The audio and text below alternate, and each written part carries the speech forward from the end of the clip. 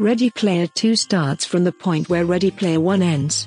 Subsequent to dominating the match, Parzival, Wade's Oasis alter ego, finds that he automatically begins once again.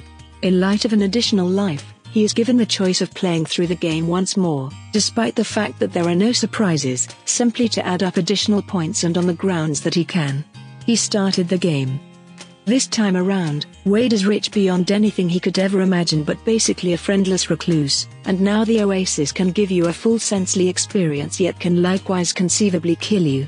Turns out that in addition to winning James Halliday's fortune, Wade acquired one more thing, the Oasis Neural Interface, or ONI, which permits clients to encounter touch, taste, and smell of their digital world. Pop culture aficionado that he is, Wade ponders how ONI could be utilized for evil purposes, and afterwards chooses to deliver it to his fellow Oasis clients at any rate, justifying it with the thinking that he would never attain completely vivid idealism from the hopeless masses.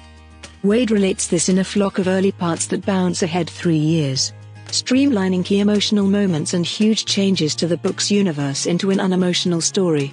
Taking into account that the general purpose of the ONI is that it permits individuals to feel like at no other time.